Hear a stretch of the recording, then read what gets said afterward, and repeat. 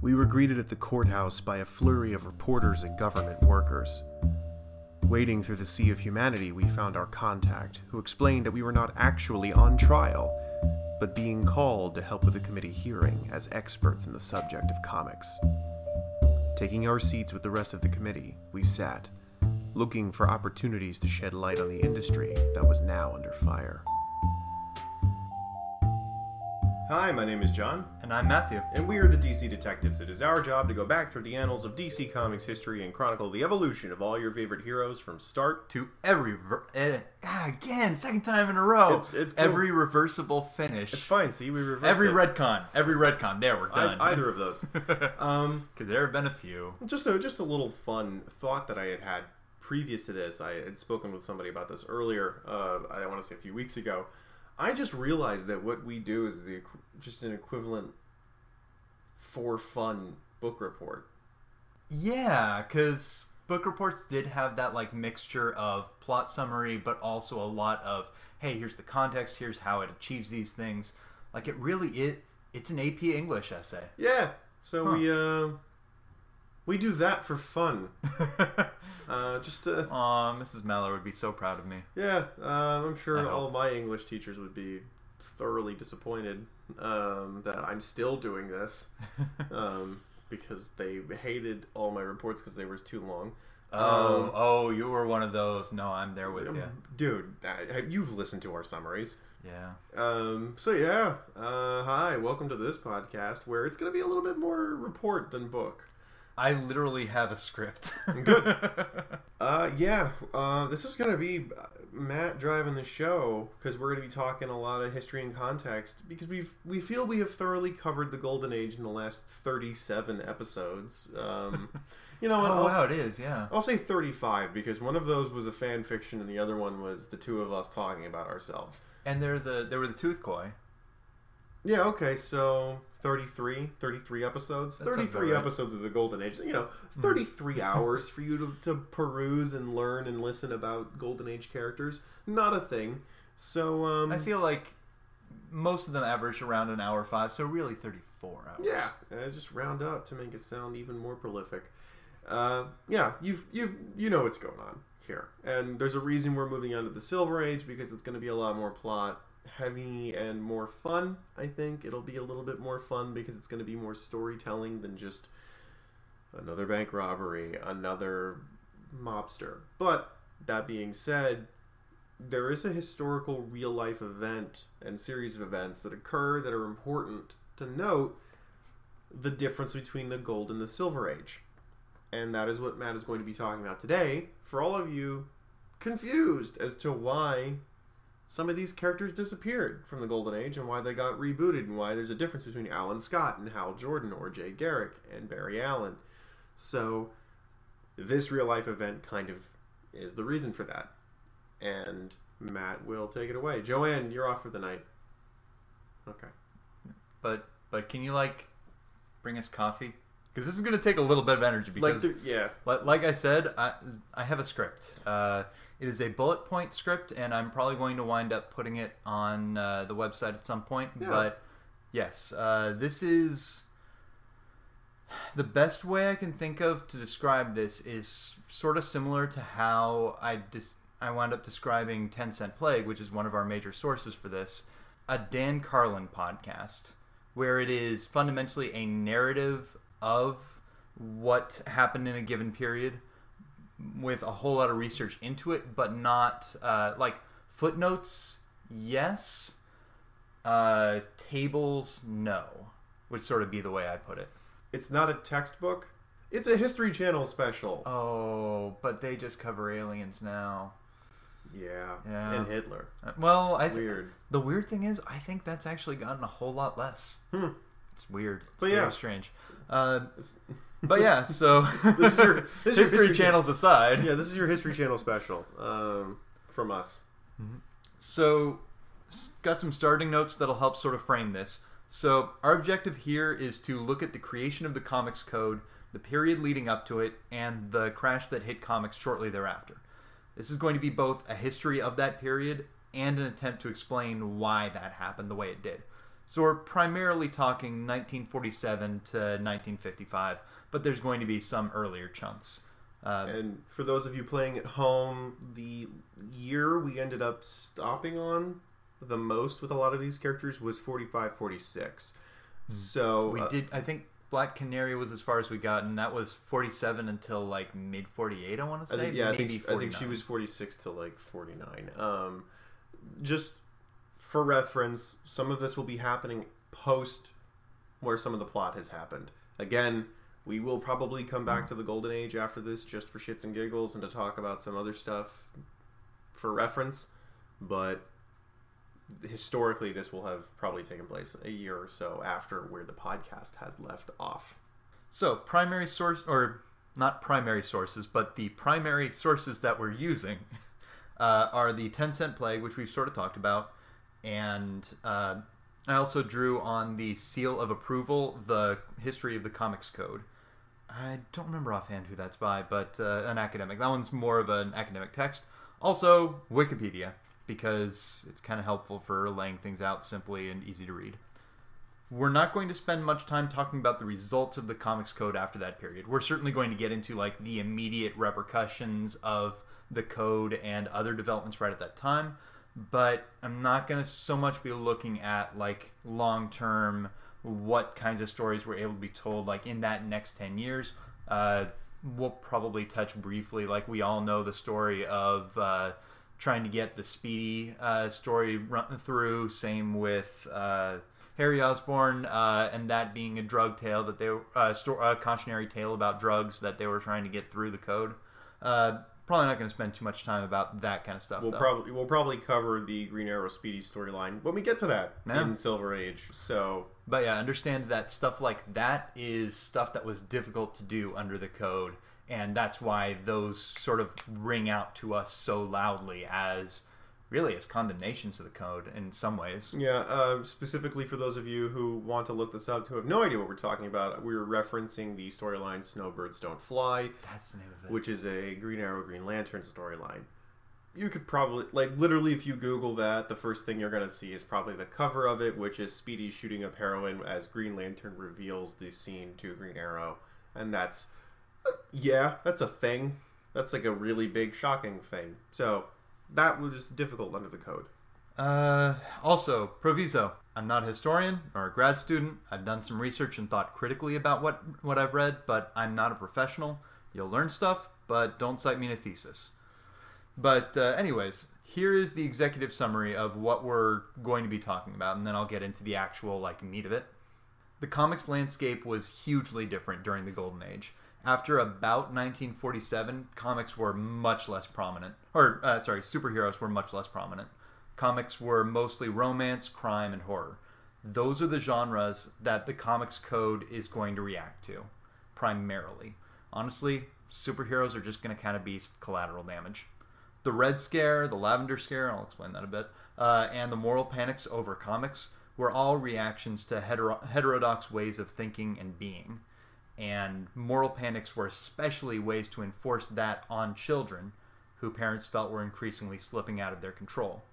The science cited by moral crusaders was spurious, but a lot of the content that they hated probably would not be allowed today for kids, even today, who were the primary audience for comics. And the last bit of the executive summary, comics creators undermined their defenses in the content of their stories, how available they were to kids, and the way that they handled controversy. Now, I'm going to break this down into a couple different eras, mostly based on the kinds of comics that were really popular at that point. We'll see some real waves of fads in comic genres, rather than the unchallenged superhero dominance that really is what we're used to. Like, even now, if you're looking at the direct market, it's still superhero comics. You go beyond the direct market, you get trade paperbacks, you get web comics especially. Like, okay, we finally got some challenges to the dominance of superheroes, but that's kind of what we think of. But what we had was superheroes from 1938 to 1947, crime comics from 48 to 50, romance from 50 to 52, horror from 52 to 54, and then I've got a chunk that I just refer to as the finale from 54 to 55. So we're starting at the beginning with superheroes. You've heard us talk a lot about this, as it turns out. Weirdly enough, there's about 33 episodes about it. Fun fact. You should check that out. Flesh lenses. Flesh sacks. Well, there was that, but flesh-colored lenses. Flesh-colored lenses and flesh sacks, man. For the record, you can understand that reference and more if you just go back through the archive. Yeah. It's not as creepy as it sounds, but it's still pretty creepy. It could be if you're weirded out by flesh-colored lenses. Fun fact, we've got a whole section here on horror that I'm going to get to later on, and trust me, it's creepy. So, starting off with the superhero era. There were certainly comics before this, but the debut of superhero comics were what really turned it into an industry. In 1940, like we've talked about how big Superman comics distribution was. In 1940, Superman comics were selling 1.25 million copies per month. By comparison, in 1940, the population of the U.S. was just 132 million. The other thing to remember is that kids are passing those comics around. So the actual readership of Superman comics at that point, huge. But here's the number that really kind of gets through how wide readership was in general. In the Golden Age, quote, more than 90% of the children in the 4th, 5th, and 6th grades reported they read comics regularly, averaging at least 10 comics a month. Can you imagine how much money Marvel would have if they were able to reach those same numbers now? It's insane. Comics were a big deal. And actually, other thing that's interesting with that is 30% of young adults reported reading comic books as well. Even though you had the drop-off as people got older, you still had huge readership. Also worth noting, we're talking about this is early days. This is 1940. The later genres are going to follow comics readers as they grow. When you get romance, when you get crime comics to a degree, but especially romance and horror are I thought I was done with comics. I'm not done with comics. Also worth noting, I don't have a quote here for this one, but I do remember reading that at that point, comics readership was really pretty equal on men and women, or girls and boys. So yeah, comics, little bit of a big deal. And especially, it kind of felt like it came out of nowhere. If you were paying attention, then you saw, how big comic strips, newspaper comic strips got. And they went through very much the same kind of sequence that we're going to talk about today of media uproar and then kind of trying to figure that one out. So if you weren't watching that, though, this came out of nowhere. So let's start by talking a little bit about what people were against comics for during the superhero era. People were pissed at comics, but it was different at this point. The strikes against comics were mostly that they were just bad literature. Very much it was the anti-millennial, you damn kids are tied to your screens instead of a newspaper. It's a very elitist and academic view of moral crusading, that comics were missing the rarities of fine literature. Later on, we're going to have moral crusades on moral content and whether it inspires people to do bad things. Here, it's just, these are bad books. These are bad books that are corrupting kids for not liking good books. Whatever the fineries are of literature, it's not here. It wasn't until after the war, as superheroes started to stall out, that comics became linked in the public consciousness with juvenile delinquency. You'll hear me use that term a lot. I'll talk a little more about what people sort of meant by that. Hint, it's sort of a catch-all. But that linkage between comics and juvenile delinquency was made by Frederick Wertham, a psychiatrist with a self-aggrandizing streak, and he is the one who had Seduction of the Innocent later on. At this phase, it's not even Seduction of the Innocent. He's just publishing that comics are corrupting people, kids are seeing bad things. The pivot to moral indecency happens here with Frederick Wertham. I mentioned that I'd talk a little bit about juvenile delinquency. Here's where we do it. By the way, be prepared. There are going to be a bunch of points throughout this where I kind of get to a point in the story where I have to jog off to a different track, talk about something else to bring it back in, because real history, it turns out, is complicated. comics started to explode after the end of the Great Depression and the institution of child labor laws. That means that a new generation was growing up with time and with money, which meant they could afford to dress differently, to have their own subculture, be visibly different from their parents.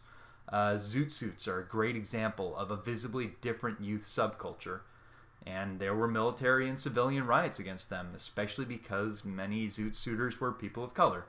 You know the phrase, the song "Zoot Suit Riots"? That is because there were literal riots by naval personnel and white Los Angeles folks. Angelinos? Los Angelinos. Los Angelinos. Really, Los? Okay. Or Angelinos. Okay, I guess that's the one I've sort of always heard for whatever reason. Yeah, but... One way or another, Los Angeles folks. Because here were these folks, people of color, in gaudy, lots of fabric clothes at a time when there was rationing. Although most of the people who had it either, like, maybe they got it off the black market, but quite likely they just already owned them. So you had these moral crusades against youth who were adopting heterodox ways of living, cultures, very similar to the swing generation in Germany, which is its own separate thing. Two things. Mm-hmm. There's a movie about that. I might have seen that. I think it's just called Swing.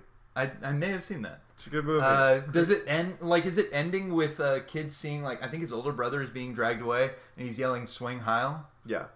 Which is weird. That's a good ironic subversion of a calling card of a fascist regime. Christian Bale's in it. Oh, really? Yeah, young Christian Bale and young Doctor, the sidekick to House. I know what you mean. He's in that. I can't picture. I can't remember. But that's the first point. Second point, for those who are unfamiliar with the lingo of our time, can you explain heterodox? Yes. So heterodox is basically the inverse of orthodox. It is a way of thinking that is divergent from the mainstream. Not just the mainstream, but what the authority figures are trying to impose. So, for instance, the beatnik lifestyle would absolutely, the flower power generation would absolutely have been heterodox ways of thinking. Like right now, or maybe in the 80s, gaming and comics culture, somewhat heterodox, tends to be a little bit more culture rather than just what you consume, though. Grunge. The grunge culture from the 90s. Grunge emo would absolutely be heterodox. Yeah. Scene. Yeah. Scene and emo. Mm-hmm. Okay. There you go. For those of you who grew up in the last few decades. Yeah. This was all happening at the same time as cars were granting new independence to teenagers. You'll hear the invention of the teenager, that sense of an age group dating back to the 40s or the 50s. As adults noticed and started panicking over youth looking different, living different, police started cracking down on them. So even though this is just perception, really, there was the perception that youth crime increased because the arrests had increased, and people were just looking for it more. Add in the perception that youth ideas and morals and values are being corrupted by these heterodox subcultures, and you've got what people call juvenile delinquency. It's a bit of a catch-all term for fear of and for the young. And that's what comics were blamed as causing, pivoting from concerns about literature to moral concerns. Comics were being read mainly by kids, and many viewed comics as undermining authority. And that's what Wertham will always sort of hammer home, and we'll see that come back to bite everybody later in the actual code.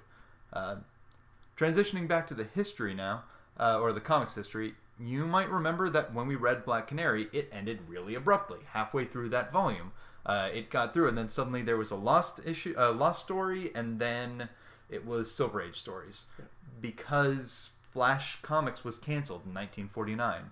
It was part of a general turn away from superhero comics.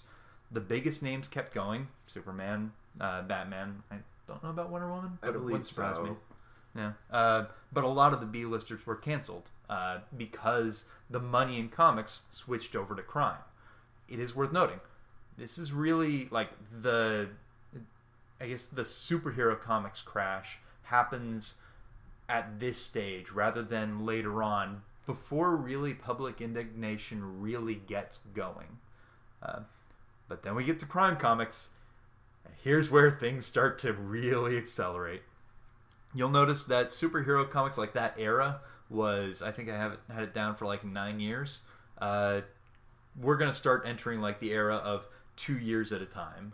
So Crime Comics kind of got their start at 1946, in 1946, at 3% of all comics, and then it ramps up to 14% by 1948.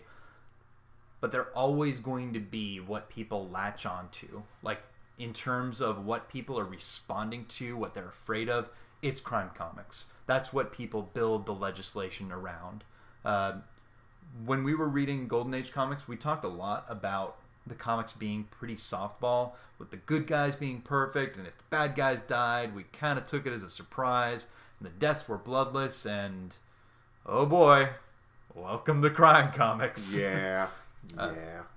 There are two covers that really illustrate it, and mind you, these are the covers, not even the insides. Normally you'd think like the inside would be where you put the really salacious stuff, and the front is a little bit sanitized. These are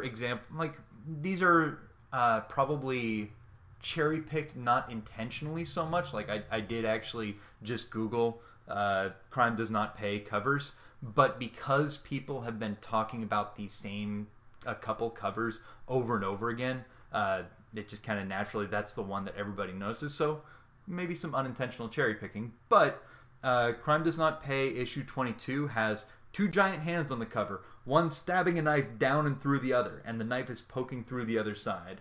It's not, you don't see any blood, but the hands are black and white, and it's not quite clear. Maybe it almost looks like there might be some liquid on there. Not entirely clear. Issue 24, a criminal is holding a woman's head over a stove burner with fire not quite touching her face, but her hair is definitely on fire.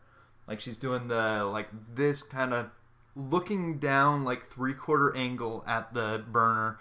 Her hair is definitely on fire, and you do have the cop coming in through the window who's about to save the day, but you don't see any blood. You don't see any like damage from the fire, but she's getting her face crisped. Yeah, it's the implied mutilation, dismemberment, and disfiguration. Yep.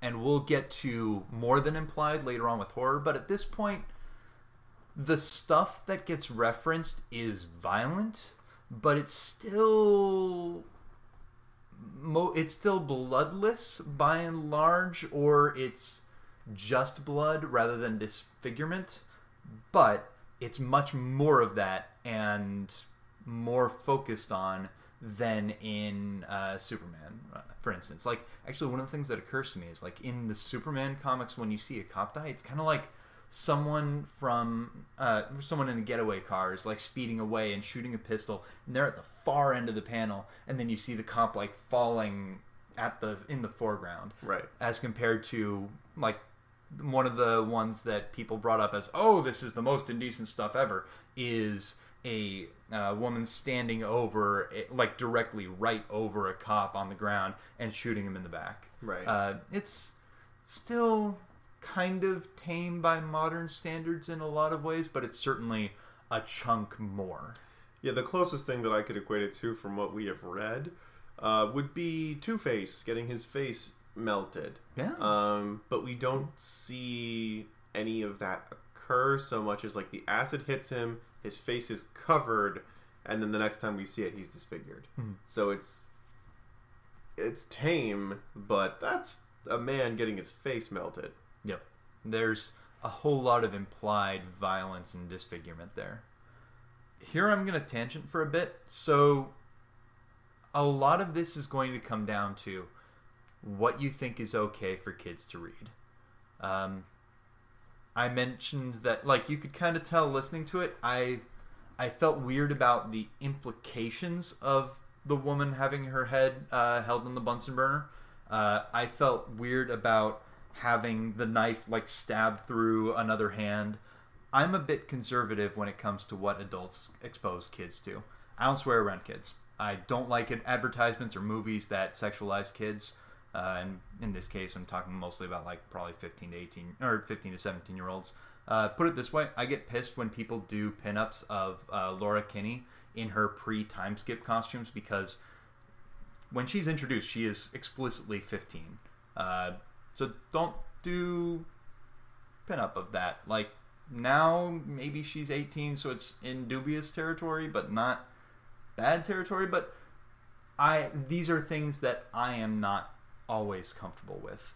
That said, I want my kids to be learning about adult subjects and reading high tier books, talking about sex, because I plan to be part of those conversations and help contextualize their entertainment.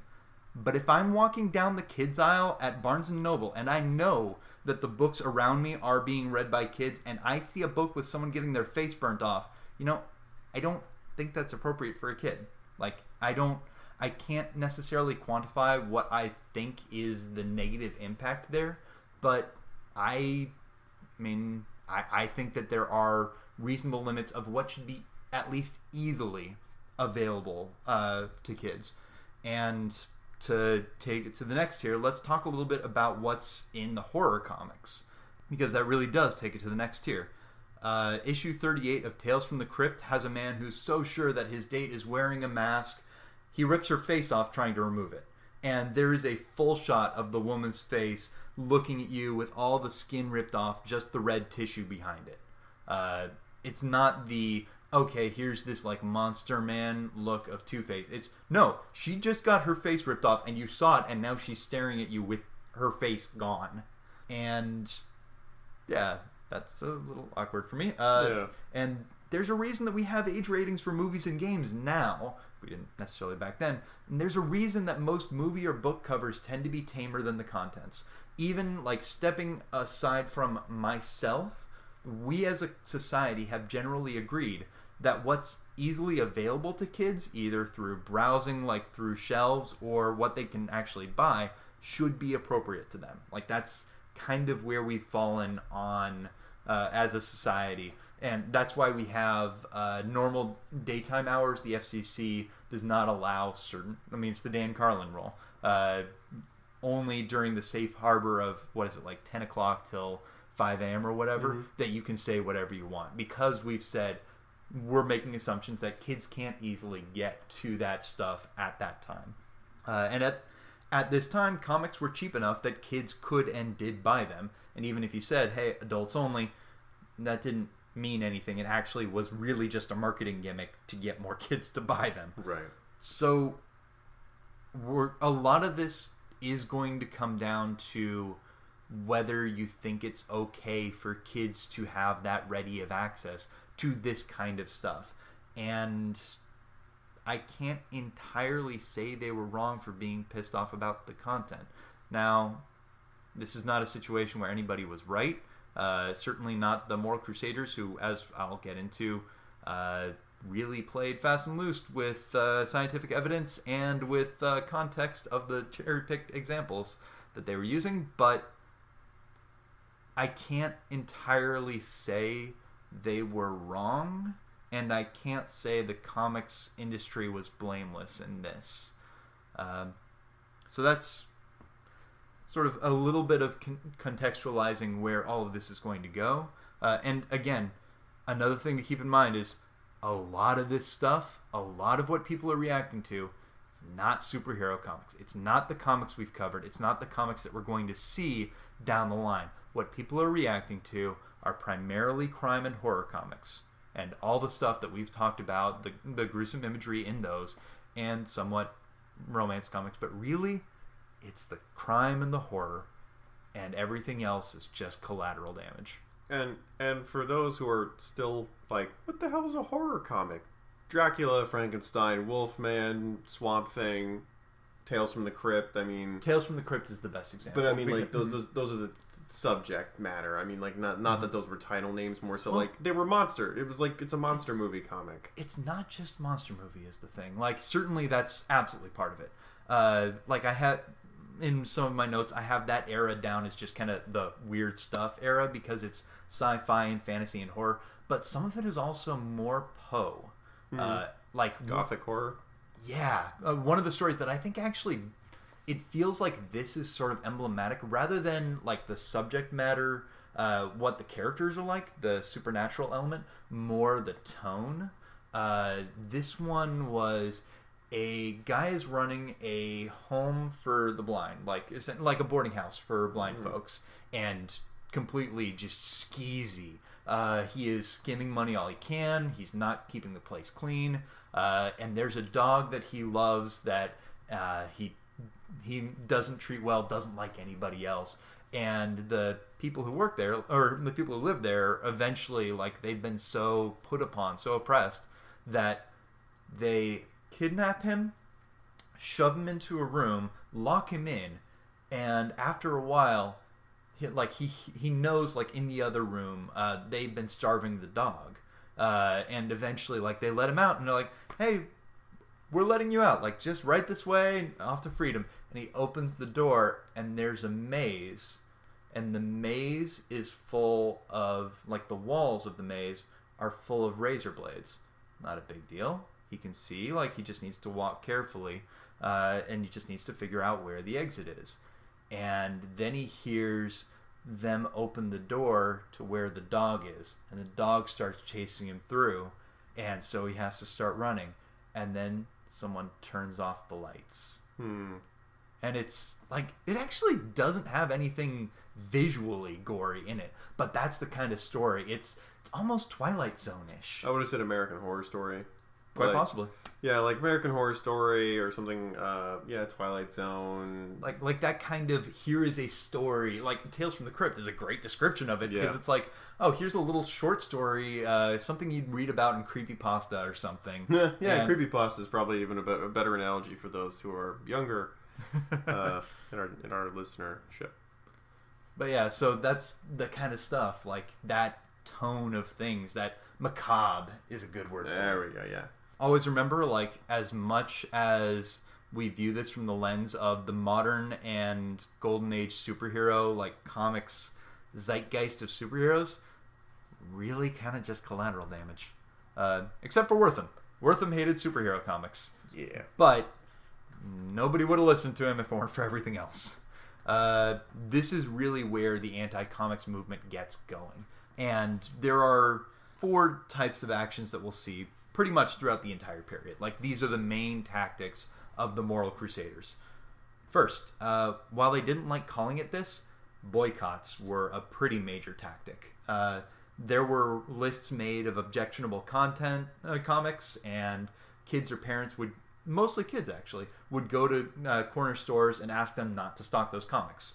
And although it rarely came to an actual boycott, because you're talking about like a grocery store, they don't want to piss everybody off. It's just like, you are going to tell everybody, like, I'm one of the good ones if I stop stocking this, and the alternative is kind of implied.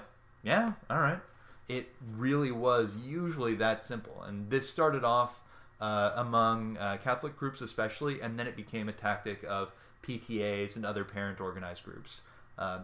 Second tactic is a little more extreme. There were a few groups that did book burnings.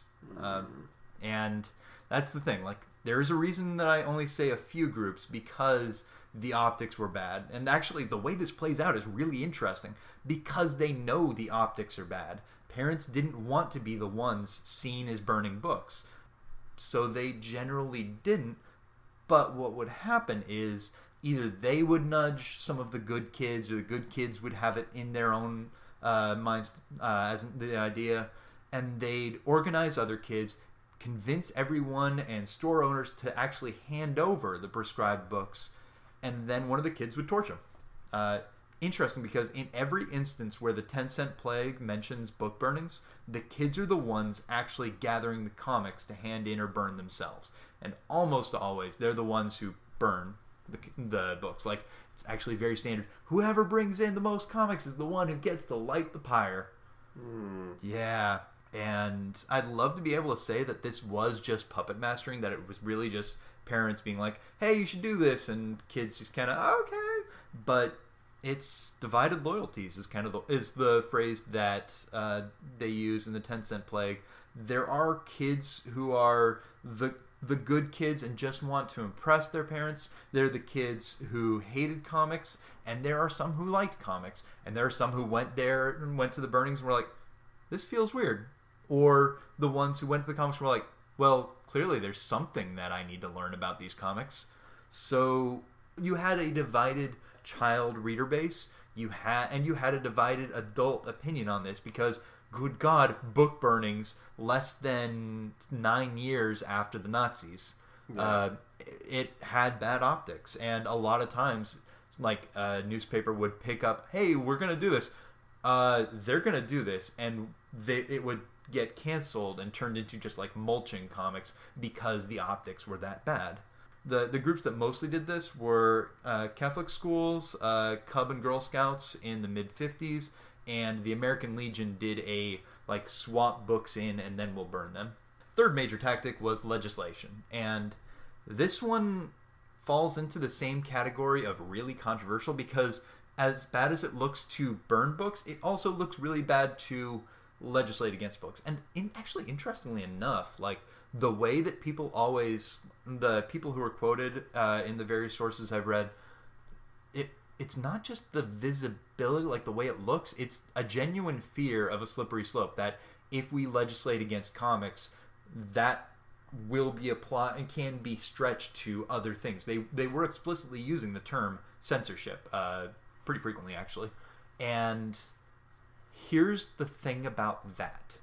What that argument means specifically is that if there were a way to formulate the rules and the legislation so that it only applied to comics, a lot of people would be fine. Like the people who were actively impeding legislation on this score, including Governor Dewey of California or of New York, vetoed a couple measures because like, no, the Supreme Court has said that you need to be very clear in your language when you're saying what kinds of things are not allowed. Like, it can't just be crime. One of the things that almost got through was giving a specific list of crimes before someone said, by the way, if you can't show murder, then what does that leave for depictions of Lincoln's assassination? But the things that held up legislation against comics from really being a thing, at least early on, was that people were afraid of overreach. It wasn't a genuine alliance to defend comics. That means that the legislation that did pass was narrowed and focused, kind of nibbling at the edges. Like later on there were bans on like bundle-in kind of sales where comics were specifically bundled in as a bonus offer with something else. But one of the bits that characterizes this is because they wound up being so narrowed and people were intentionally making this legislation super targeted, they tended to really be focused on crime and horror books. Like the other two tactics that we've talked about before, those were sort of catch-all. Like there were a lot of comics that went in the pile. Like even Archie got burned. Whereas the regulation really was focused on crime and horror books. Regulation was pushed for a good while after 1947. When you start getting the crime era, then it cools off for a bit after the first wave fails. And then in the mid-50s, it comes back with a vengeance when horror comics especially get going.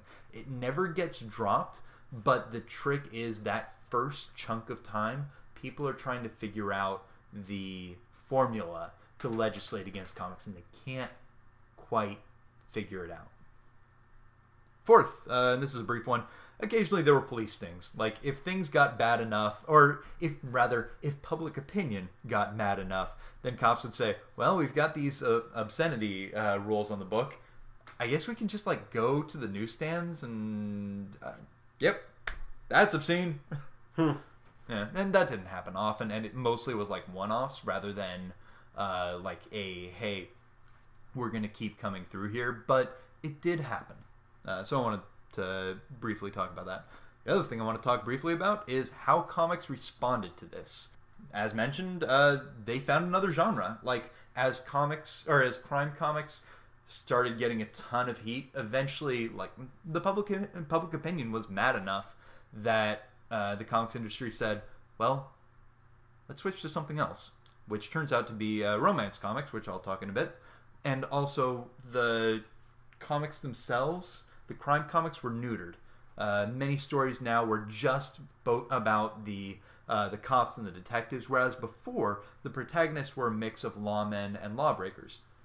The crooks had always lost anyways, but this was a change of where the focus was. Who are the characters that you're watching? Who do you have sympathy for? Which is another thing that's going to come up when the code actually comes through. Third, they set up a comics code. No, not that one. It was a toothless predecessor. The code itself, like, if you read through it, it actually reads really similarly to the 1954 comics code, and it's, like, also heavily based on the motion picture code of ethics. I think it's the MPPC, and I don't remember what that stands for, but one way or another, the film code of what they could do and what they couldn't, which makes sense. Like, all the comics code are heavily based on that code from film, but this version is so much less detailed and so much less stringent. And importantly, it didn't really do anything because not many publishers were part of it, and it kind of served as a front to convince parents that, hey, we're taking action. Don't worry, everything's fine, rather than being like a censorship czar. Now, there is an alternate way of viewing it. The code could also be viewed as just plain underfunded and nobody being willing to go all in on it. The biggest publishers weren't part of that organization. They weren't part of that code. And if they had been, maybe they could have like used the extra weight, like, hey, sit down, shut up. We're doing this for the industry. Otherwise, we're all screwed in the long run. But that didn't happen. Now, whether you view it as like an intentional front or just not having the power to do anything, well, there are different versions for that. 10 Cent Plague says the former. Seal of Approval posits the not enough power argument. But one way or another, after the initial hubbub goes away, after that wave of legislation cools, well, actually no. But one way or another, after that round of public anger and juvenile delinquency and rah, once that cools down, there's nobody feels like playing ball with the code. Like, they just kind of, internally say, well, we followed the code, and they put their little stamp on it. Which means all of this is going to come right back up again. But the good news is we actually do get a little bit of a breather because the next genre is romance. This genre, like, hurts to lose later on. It sounds really interesting because romance comics were really liberated. Young women were taking the initiative. Smart storytelling aimed a little bit higher in age instead of just being kids. And because they were just you can't see me but I'm making air quotes, aimed at girls, they got to push the boundaries and get away with it. Stories where the heroines spend the weekend in a hotel with their boyfriends, come back home, and face no consequences, despite defying the social norms of the day. Like, these were taboos, but they had characters breaking the taboos of the day and not facing any, like, socially mandated repercussions for it. I mean, like, the whole thing that we saw, even in the crime era, like, the criminals broke the rules, but they always lost at the end. Here, no.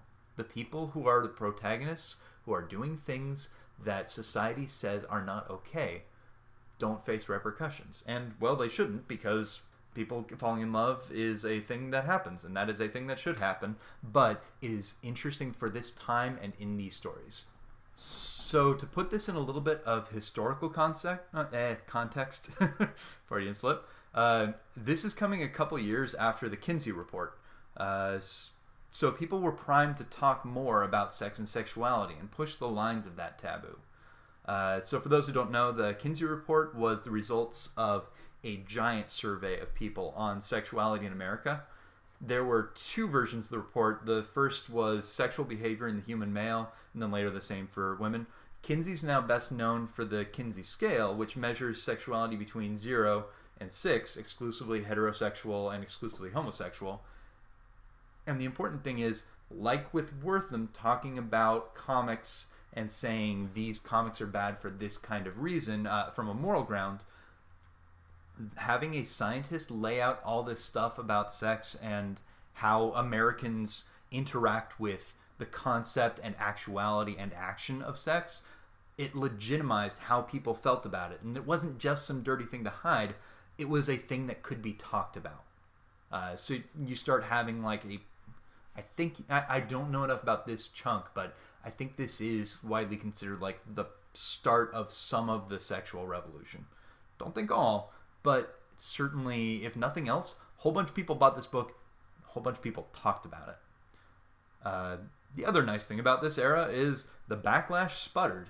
There were still pushes towards legislation, but they kept running into the legal obstacles that we talked about. They hadn't yet figured out how to avoid First Amendment concerns. So all these rules that were being brought up, all the stuff that was trying to be pushed through to handle crime comics during this period doesn't go places.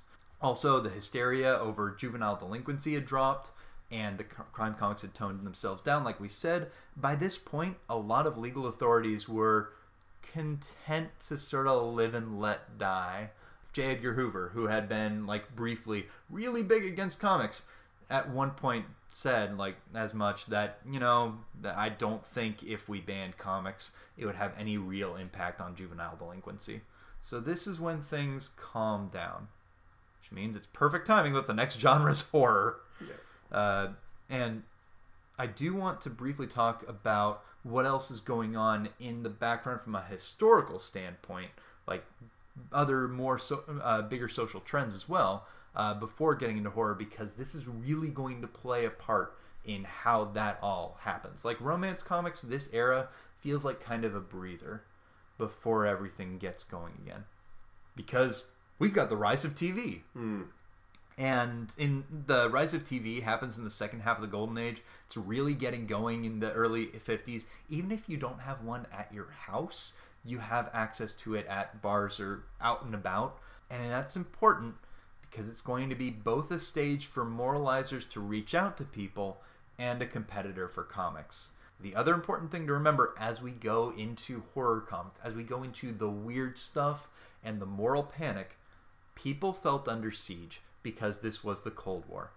When we're talking about 1947 to 1955 is sort of where we cover, this is the early phase of the war, and there are a ton of losses right off the bat. If you wanted to feel under siege as American, you had good reasons, because in the period we're talking about, Czechoslovakia and China both flipped to the Soviets after the Iron Curtain comes down across all of Eastern Europe, after a whole bunch of those places had been promised that, oh yeah, you'll get democratic elections. No, Communist Party's in power.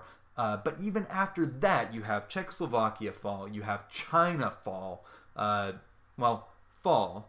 Remember that your mileage may vary depending on how you feel about the Cold War. But the Korean War was at best a draw, and the Soviets had both atomic and hydrogen bombs after being promised by various members of the government structure that, no, they're probably like 10 years away from the bomb. No. They had both the atomic bomb and the hydrogen bomb, which was, I believe, 100 times more powerful than what was dropped on Hiroshima, but I'm not sure about that. One way or another, this is terrifying, and people don't react well when they're terrified, because a little bit later, I'm going to talk about McCarthyism. But that doesn't quite play in just yet. That's really going to play into the final stages of the moral panic over comics. But for now, it's horror comics. Like I mentioned, this is where we have the era of sci-fi and fantasy. But the banner waver comics are all horror. They're Poe with extra razor blades and detailed visualizations. And sometimes the horror is just kind of inferred, like the razor blade story that I talked about. Nothing's really shown on screen, but you know. But sometimes it's just inferred like that, yeah, which... And this is where I get to introduce another character. So we talked about Wertham. Now we talk about Bill Gaines. Bill Gaines was the head of EC, which was Entertaining Comics. He'd inherited it from his father, taken it on reluctantly, and then he becomes one of the main figures in the comics industry when people look back on it. It's interesting because he really is if you want to look at this era from like a heroic perspective where you have individual people who are the lens, he's the guy to go to. Like, because of what's about to happen here, he has a lot of that rise and fall of comics. And they aren't the first ones to do horror comics, but Bill Gaines and EC are the ones who kickstart the fad this time around. They're the ones who put out the new trend in comics, is sort of what they called it. And it's interesting because Gaines comes off as like bombastic and pugnacious. I kind of picture him as like a John Romero executive type. He embraced the role of being a larger-than-life patron or paternal figure for his staff. EC put out the highest quality art, and they escalated the gore to keep grabbing attention. It has that kind of that Doom and id era of, oh, these are the rock stars who don't really care if they're liked, but ultimately did really want to be liked when the hammer started coming down. An example of the escalation of gore. So this is a quote from 10 Cent Plague. 1 month's issue would depict a man's neck being slashed, and the next would have a decapitation. The one to follow would show a human head used as a bowling ball, or a woman roasting her husband's body parts on a barbecue grill. And quoting from publisher Stanley P. Morse, "You did what you had to do, what moved him off the racks." And that's what's gonna come back to bite comics, is this escalation in gore. And that's when the moral panic gets rolling again. And yeah, this time around, it's not just crime comics, it's horror and romance comics as well, adding those into the mix. So let's talk about the template of actions that are about to be applied to comics. Let's talk about McCarthyism. So the important thing that I drew from all of this, and this chunk is going to rely a lot on Wikipedia, digging through and sort of understanding that and comparing what's said in there versus what's said about comics in 10 Cent Scare and in Seal of Approval. Comics hysteria wasn't a subset of the Red Scare, but it does follow the same template of what gets done against them. So let's touch on that first bit of not being a subset of the Red Scare. McCarthyism was all about communism, although it drew its support from a broad coalition, but at no point were comics really accused of being communist. There was that fear of moral degradation, but no one said this thing's going to make your kid a communist. They also didn't say the people who make these are communists. Comics instead face that separate accusation that they undermine respect for authority. So it's important to note Comics Crusaders are not necessarily one and the same as McCarthyists. And a bit of background, McCarthyism was the second Red Scare, running from about 1947 until 1956, and you'll feel its impact for a goodly while after that. It was characterized by the belief that American communism was a national security threat, and the fear that heterodox thinking was a gateway drug to communism, and repression of communist-tinged thinking, and the persecution of people based on suspicions rather than convictions. That one's important. The first step in the second Red Scare can probably be considered Truman's fault, actually. It's actually really interesting. I didn't realize that one, because he put out an executive order that said 9,835, Executive Order 9835, and 47, calling for federal employees to be dismissed if there was reasonable grounds to believe them disloyal. Key phrase. Reasonable grounds, not convicted of treason. And this lowering of the bar is going to be really important for comics, because we'll see comics be convicted by public opinion for making kids violent and delinquent, even though none of the science backs it up, because suspicion is enough during a witch hunt.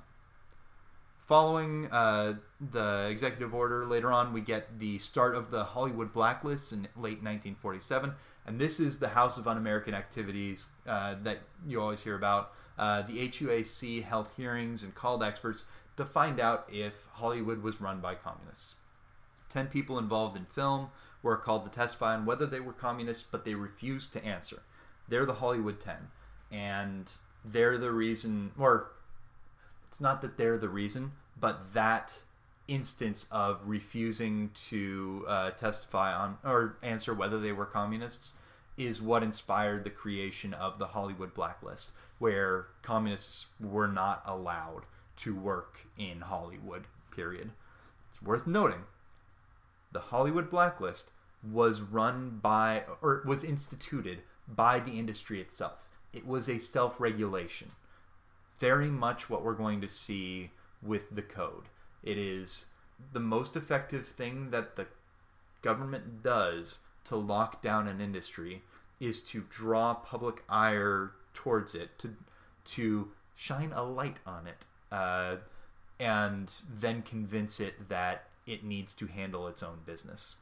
And it's also worth noting that this was also just set a precedent that the government could go on moral crusades, specifically by holding investigative hearings about an industry. So that's exactly what's going to happen with comics shortly. And it is worth noting, like, the government really did want people or industries to regulate themselves, even comics. Like, the New York legislature pushed heavily for comics to regulate themselves. In 1951, it consciously viewed regulation as a secondary possibility and gave the comics industry time to adopt a comics code and enforce it. Like, I think there was a recommendation made after an investigation in one session of the legislature that, like, here's the current situation. We don't necessarily know enough, but we really need the comics industry to regulate itself, or next year we might have to take action. Next year rolled around. No action taken. And it is worth noting, New York was where all the publishers were based, which means that if there's legislation implemented there, everything is hit. And McCarthyism, we talked about, it's focused on communism or suspected ties to communism, frequent targets, labor leaders, government employees. Again, not something that's leveled at comics much. And the interesting bit is going to be the timing, because 1954 in April is when the big hearings that McCarthy was holding, or that were being held for McCarthy essentially to duke it out with the army, were happening. April of 1954. That is right there is when you have the good night and good luck broadcast from Murrow. During the hearings is when you have the line from someone who McCarthy is bullying about one of his subordinates, is you have the line, "Have you no sense of decency, sir, at long last?" This is when April 54 is right when McCarthy is at his peak and then crash, because everyone sees him on TV, because the hearings are televised, and everyone sees McCarthy is a bully and a manipulator. We're going to see that when Bill Gaines testifies before a committee, it doesn't go that well, because he comes off as unprepared, he comes off as contradictory, and other people, the people examining him, essentially the people who have put comics on the stand, are the ones who come across well. TV is going to play a huge part in this. And that brings us to what I have written down as the finale. It's the culmination of trends. This is 1954. Seduction of the Innocent was published by Bertham April 19th, 1954, 2 days before the committee or the subcommittee hearings that I'm going to talk about. 2 days. However, it had been bubbling in the public consciousness for, I think, 6 months, because an excerpt had been published in a women's magazine, I think 6 months prior. So this has been building for a while. People have seen horror comics are out there. They're getting riled up, and nothing's happening from the comics industry to make them think the comics are going to get any better in their mind. So Seduction of the Innocent comes out. What's worth noting is, from what we remember from it, has zero impact in the specific sense. Like, what I knew going into this research was the implication that Bruce and Dick were gay lovers, and that if you looked at how the triangle of the shoulder was shaded, you'd see code for a woman's pubic hair. And yes, he had a hate-on for superhero comics. Nobody else does. None of those hysterical details come up in anything else, at least not in the 10-Cent Plague. What matters is that this specific book and Wertham's testimony gives people license to talk more moralizing about comics. It gives the legitimacy to the crusade because a scientist said that it was okay. Much like how Kinsey's report gave legitimacy to talking more about sex. It's a scientist says this thing as a whole is problematic and corrupting our youth. We just happen to remember the BuzzFeed version.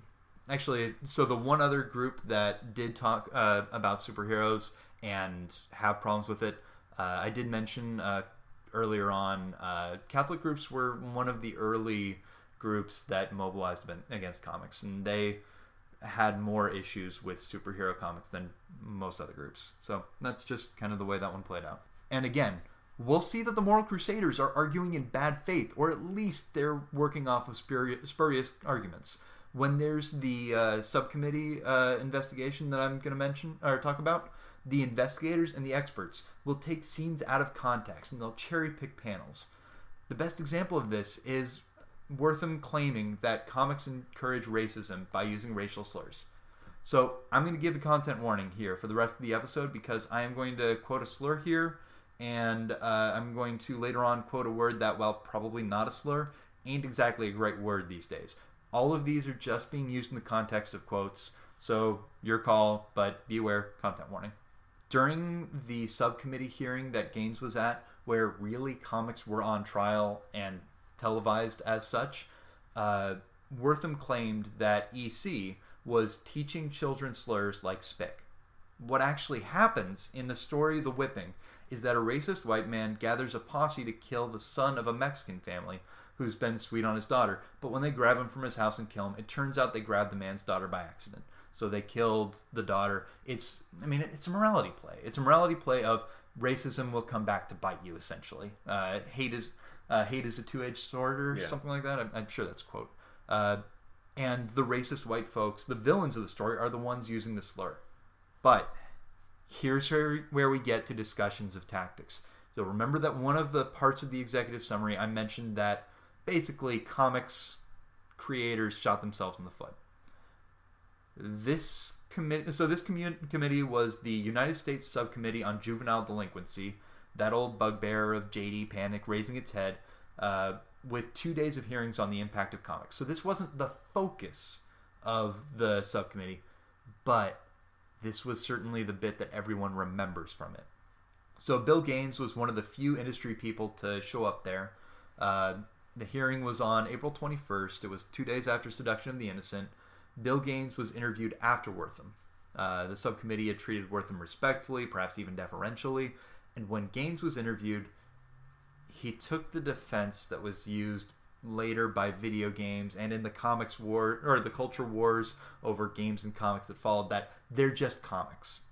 Which meant that when Gaines tried to claim credit for the positive message in The Whipping, he tried to show that comics could be a force for racial justice in the world. It was a contradiction. Because he'd already said that comics didn't affect anyone, to get out of the negative. But that meant he couldn't claim credit for the positives. Right. His tactics were wrong. He tried to weasel through it and claim credit because it was in the captions, but he discarded narrative impact earlier, and everyone saw through that. Side note, I fucking hate that line of thinking. Like, I'm sorry if you didn't notice that I swear a lot because I hadn't earlier in this episode because it's all scripted, but I fucking hate the line of thought that it's just comics. And that brings up, so that exchange was thoroughly lost by Gaines. That was a chance to say, look at the possibilities of art. And really, at this point, not many people are thinking of comics as art. Not even comics creators, really. Somewhat, but not really. Like, Will Eisner is probably the best known example of people who really did think, hey, this is art. And that brings us to the final exchange, the one that sunk comics. I'm just going to quote all of it because these were what the public latched onto. This exchange between Chief Counsel Herbert Bieser, Gaines, and Senator Kefauver, who's leading this subcommittee, this is what becomes the rallying cry. This is what says, oh, these fucking comics people. Besauser. Then you think a child cannot in any way, shape, or manner be hurt by anything that the child reads or sees? Gaines. I do not think so. There would be no limit, actually, to what you'd put in the magazines. Only within the bounds of good taste. Switching over to Senator Kefauver. Here is your May issue. This seems to be a man with a bloody axe holding a woman's head up, which has been severed from her body. Do you think that's in good taste? Yes, sir, I do. For the cover of a horror comic. A cover in bad taste, for example, might be defined as holding her head a little higher so that blood could be seen dripping from it, and moving the body a little further over so that the neck of the body could be seen to be bloody. You've got blood coming out of her mouth. A little. And none of that is a defense to the people listening to it. First off, okay, like, everyone looking at, the majority of people watching that are going to be like, well, no, that's not in good taste at all. Like, what are you crazy? Here's the important bit. There's a bit, especially coming with, as it is, with the arrival of heterodox ways of thinking and departures from moral strictures of the past, as people are experimenting with new lifestyles, and people are, and American parents are seeing the ways that we grew up with are not the ways that our children are automatically thinking. He's setting himself up as the tastemaker. He's saying that comics could be absolutely anything, and he is the only one who can say this is good taste or not. He's not saying that there is any other authority, any other like social agreement on this is what is reasonable that he will accept. He is saying that he is the only one who gets to say what is in good taste.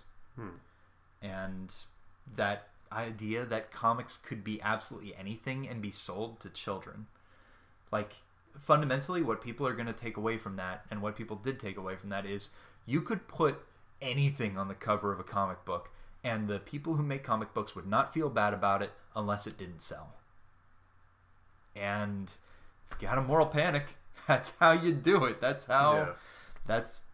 Like, I have written... Like, the literal next line in my notes is, and that was pretty much that. Within a few days after that, Gaines called a meeting of the publishers to figure out a plan, because he knew walking out of it he'd screwed up. Like, even during it, he apparently... he had issues sleeping, or more accurately, he took doses of stuff that let him not sleep as much. And because he went on later in the day, and went on later than expected, he was winding down as he was getting pummeled, as he was getting questioned. And, like, as he walks out, he knows he needs to do something. So he's the one who calls a meeting of publishers to figure out a plan. They set up an organization to monitor them. And then they quasi-turn on Gaines, because the code that they start to write out specifically calls for not allowing publications of or titles that have the words horror and crime in the titles.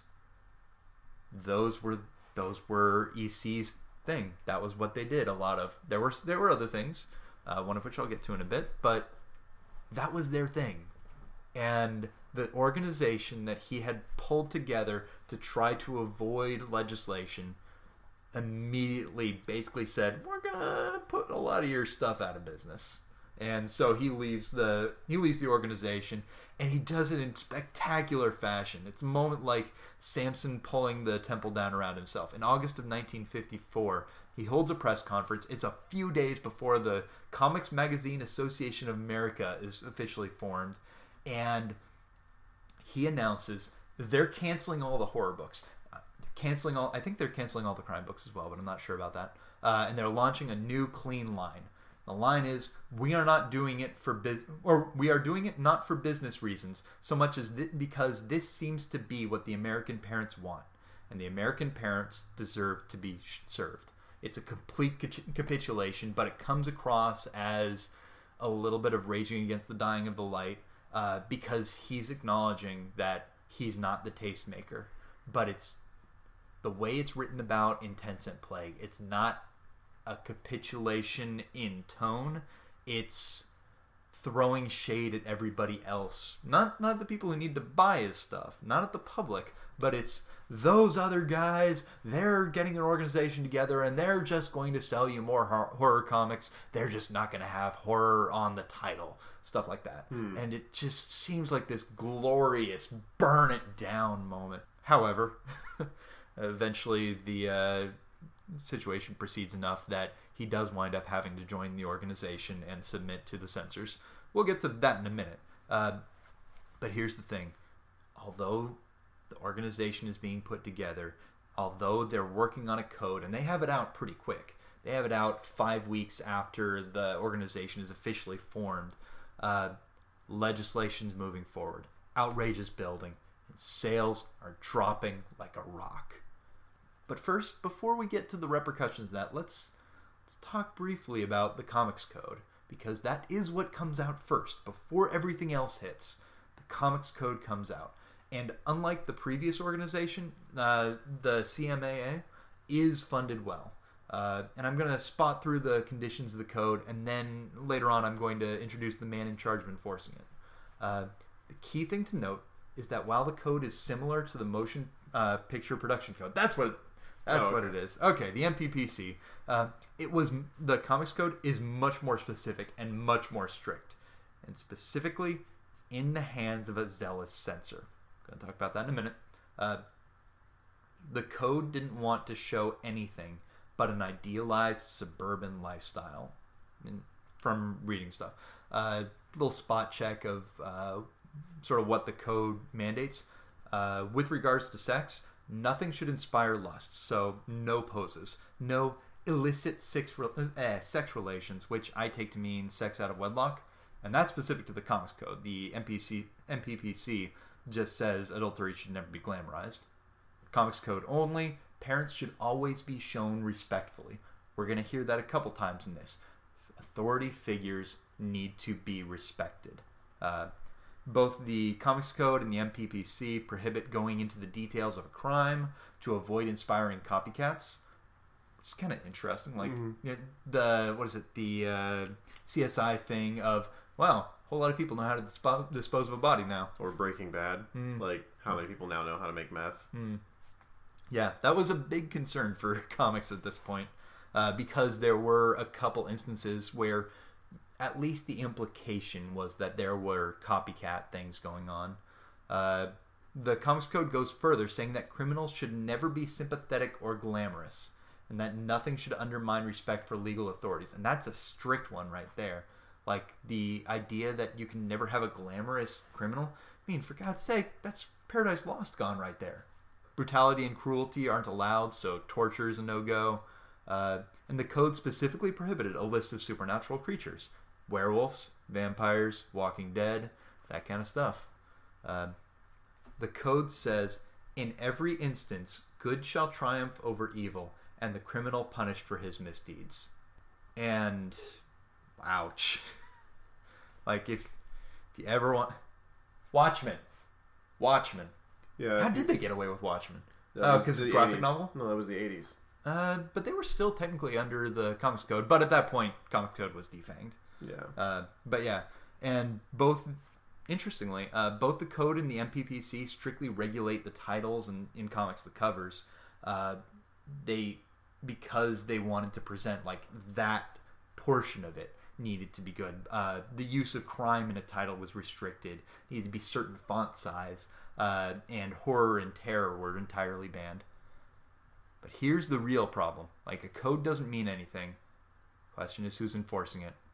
And here's where we introduce the third character, Charles Murphy. He was a judge previously, and he handled his job zealously. He was not a publisher's ally. He was a moralistic watchdog.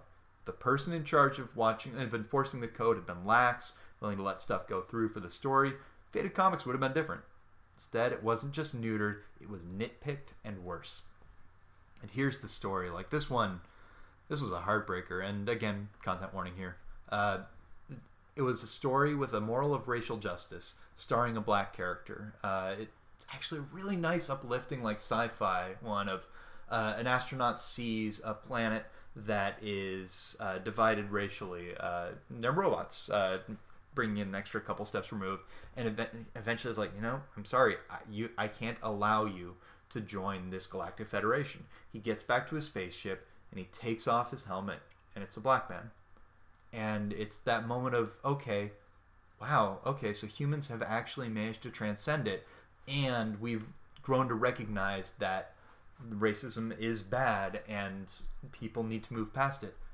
And this comic had already been printed in the past. And EC brought the story to the censor because, like I said, they had to end up joining the organization because things were that bad.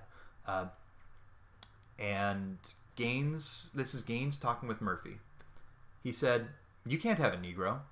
I said, "Where in the code does it say that I can't depict a Negro?" He said, "I say you can't have a Negro."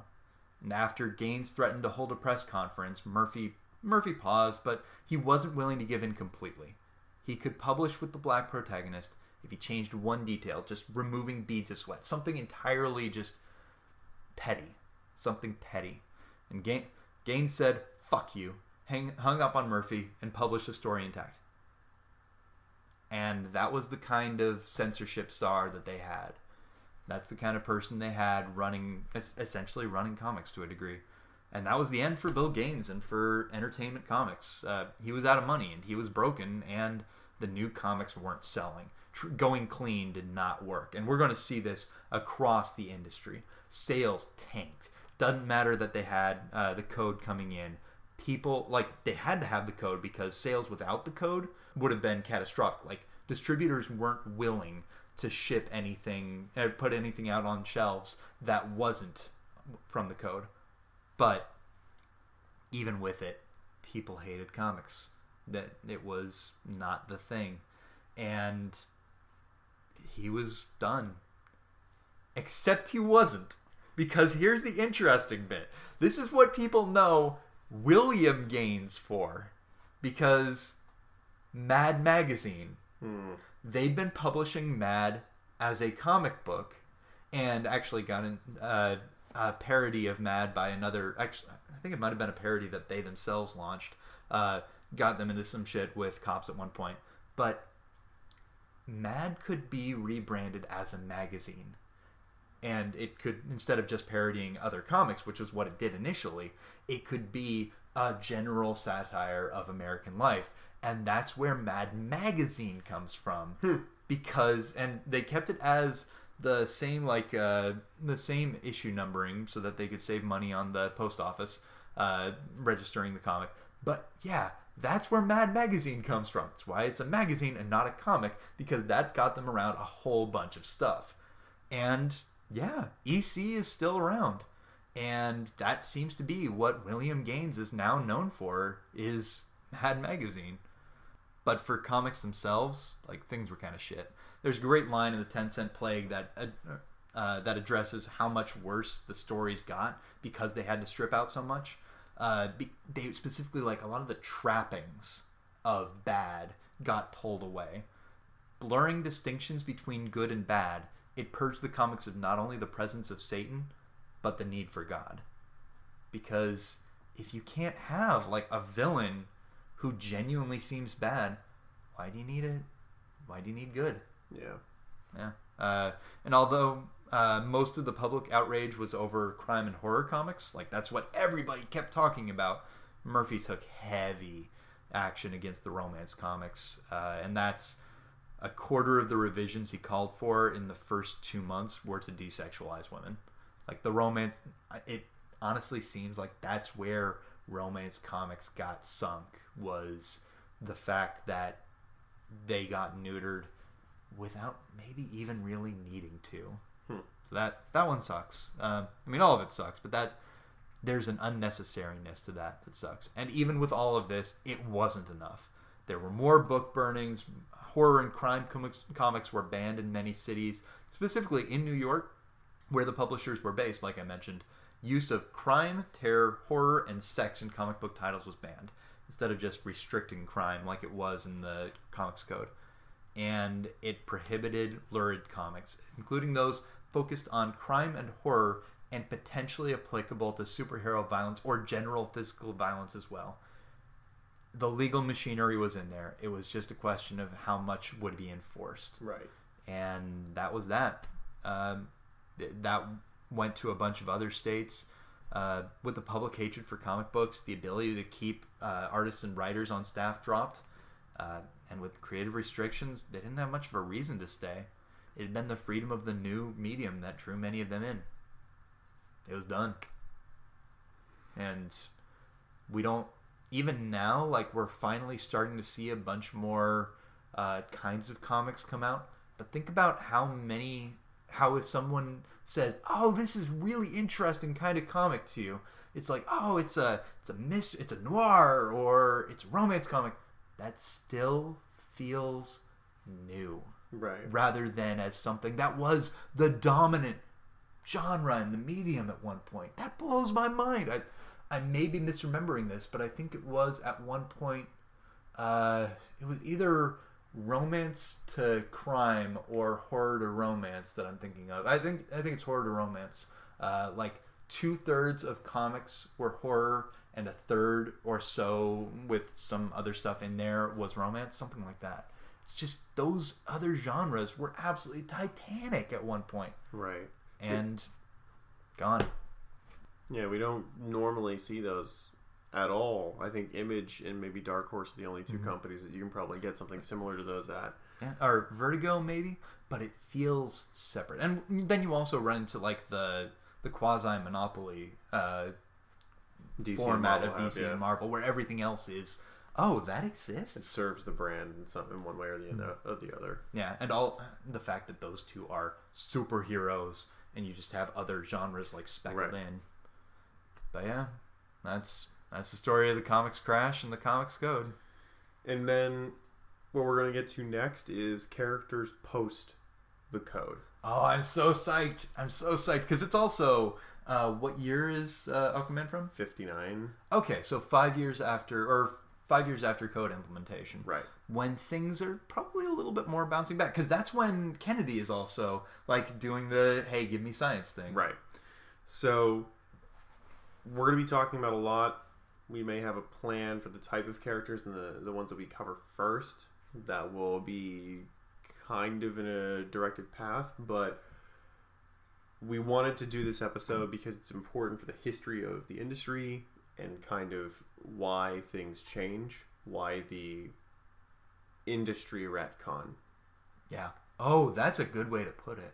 It's an industry retcon because everything has to change. They all have a crisis. They all have their secret war. This is the meta-contextual crisis for the industry. And we're going to see what the difference is between the two. And I think that's important for everyone to know. So, because context is great. Because if we just went into the Silver Age, you'd be like, why the hell did they change it? Because between when we stop and between when we pick up, there's 9 years of litigation, fear, and book burnings. That's why. So we're going to leave it there. This is a longer episode than normal, but we're going to keep it longer because this is important information. There's no real need to prune too much of it because it's all relevant. And I'll have the script online, and I think it's like 7 pages, so It's not actually that long of a read. Right. So we'll have all those things available for you. Thank you again for listening. We're excited to start on our new journey, our new path for the podcast. And you have anything? Thanks for sticking with us on a bit of a bummer episode. Yeah, there was a lot of stuff I learned in this one that I did not know, and man, there's loss. Yeah. So thanks again. Get hype. Get hype for the Aquaman, because that's coming at you next. I'm sorry, but that's a phrase that I don't think anyone besides you could ever have said. Get hype for the Aquaman. Do it. DC Detectives can be found on SoundCloud and iTunes. To stay in the know, check out our Facebook, Twitter, Instagram, and DCDetectivespodcast.com. It was a war of words, and whatever we said, it wasn't enough. Parents were afraid of the complexity of the world they were creating. The world of comics and superheroes was falling apart. But worse, the West was turning on itself, covering itself with leeches to bleed democracy of any communist influences. In the end, as we stumbled out of the committee, Murrow's words echoed in our ears. We will not walk in fear, one of another. We will not be driven by fear into an age of unreason, if we dig deep in our history and our doctrine, and remember that we are not descended from fearful men, not from men who feared to write, to speak, to associate, and to defend causes that were, for the moment, unpopular.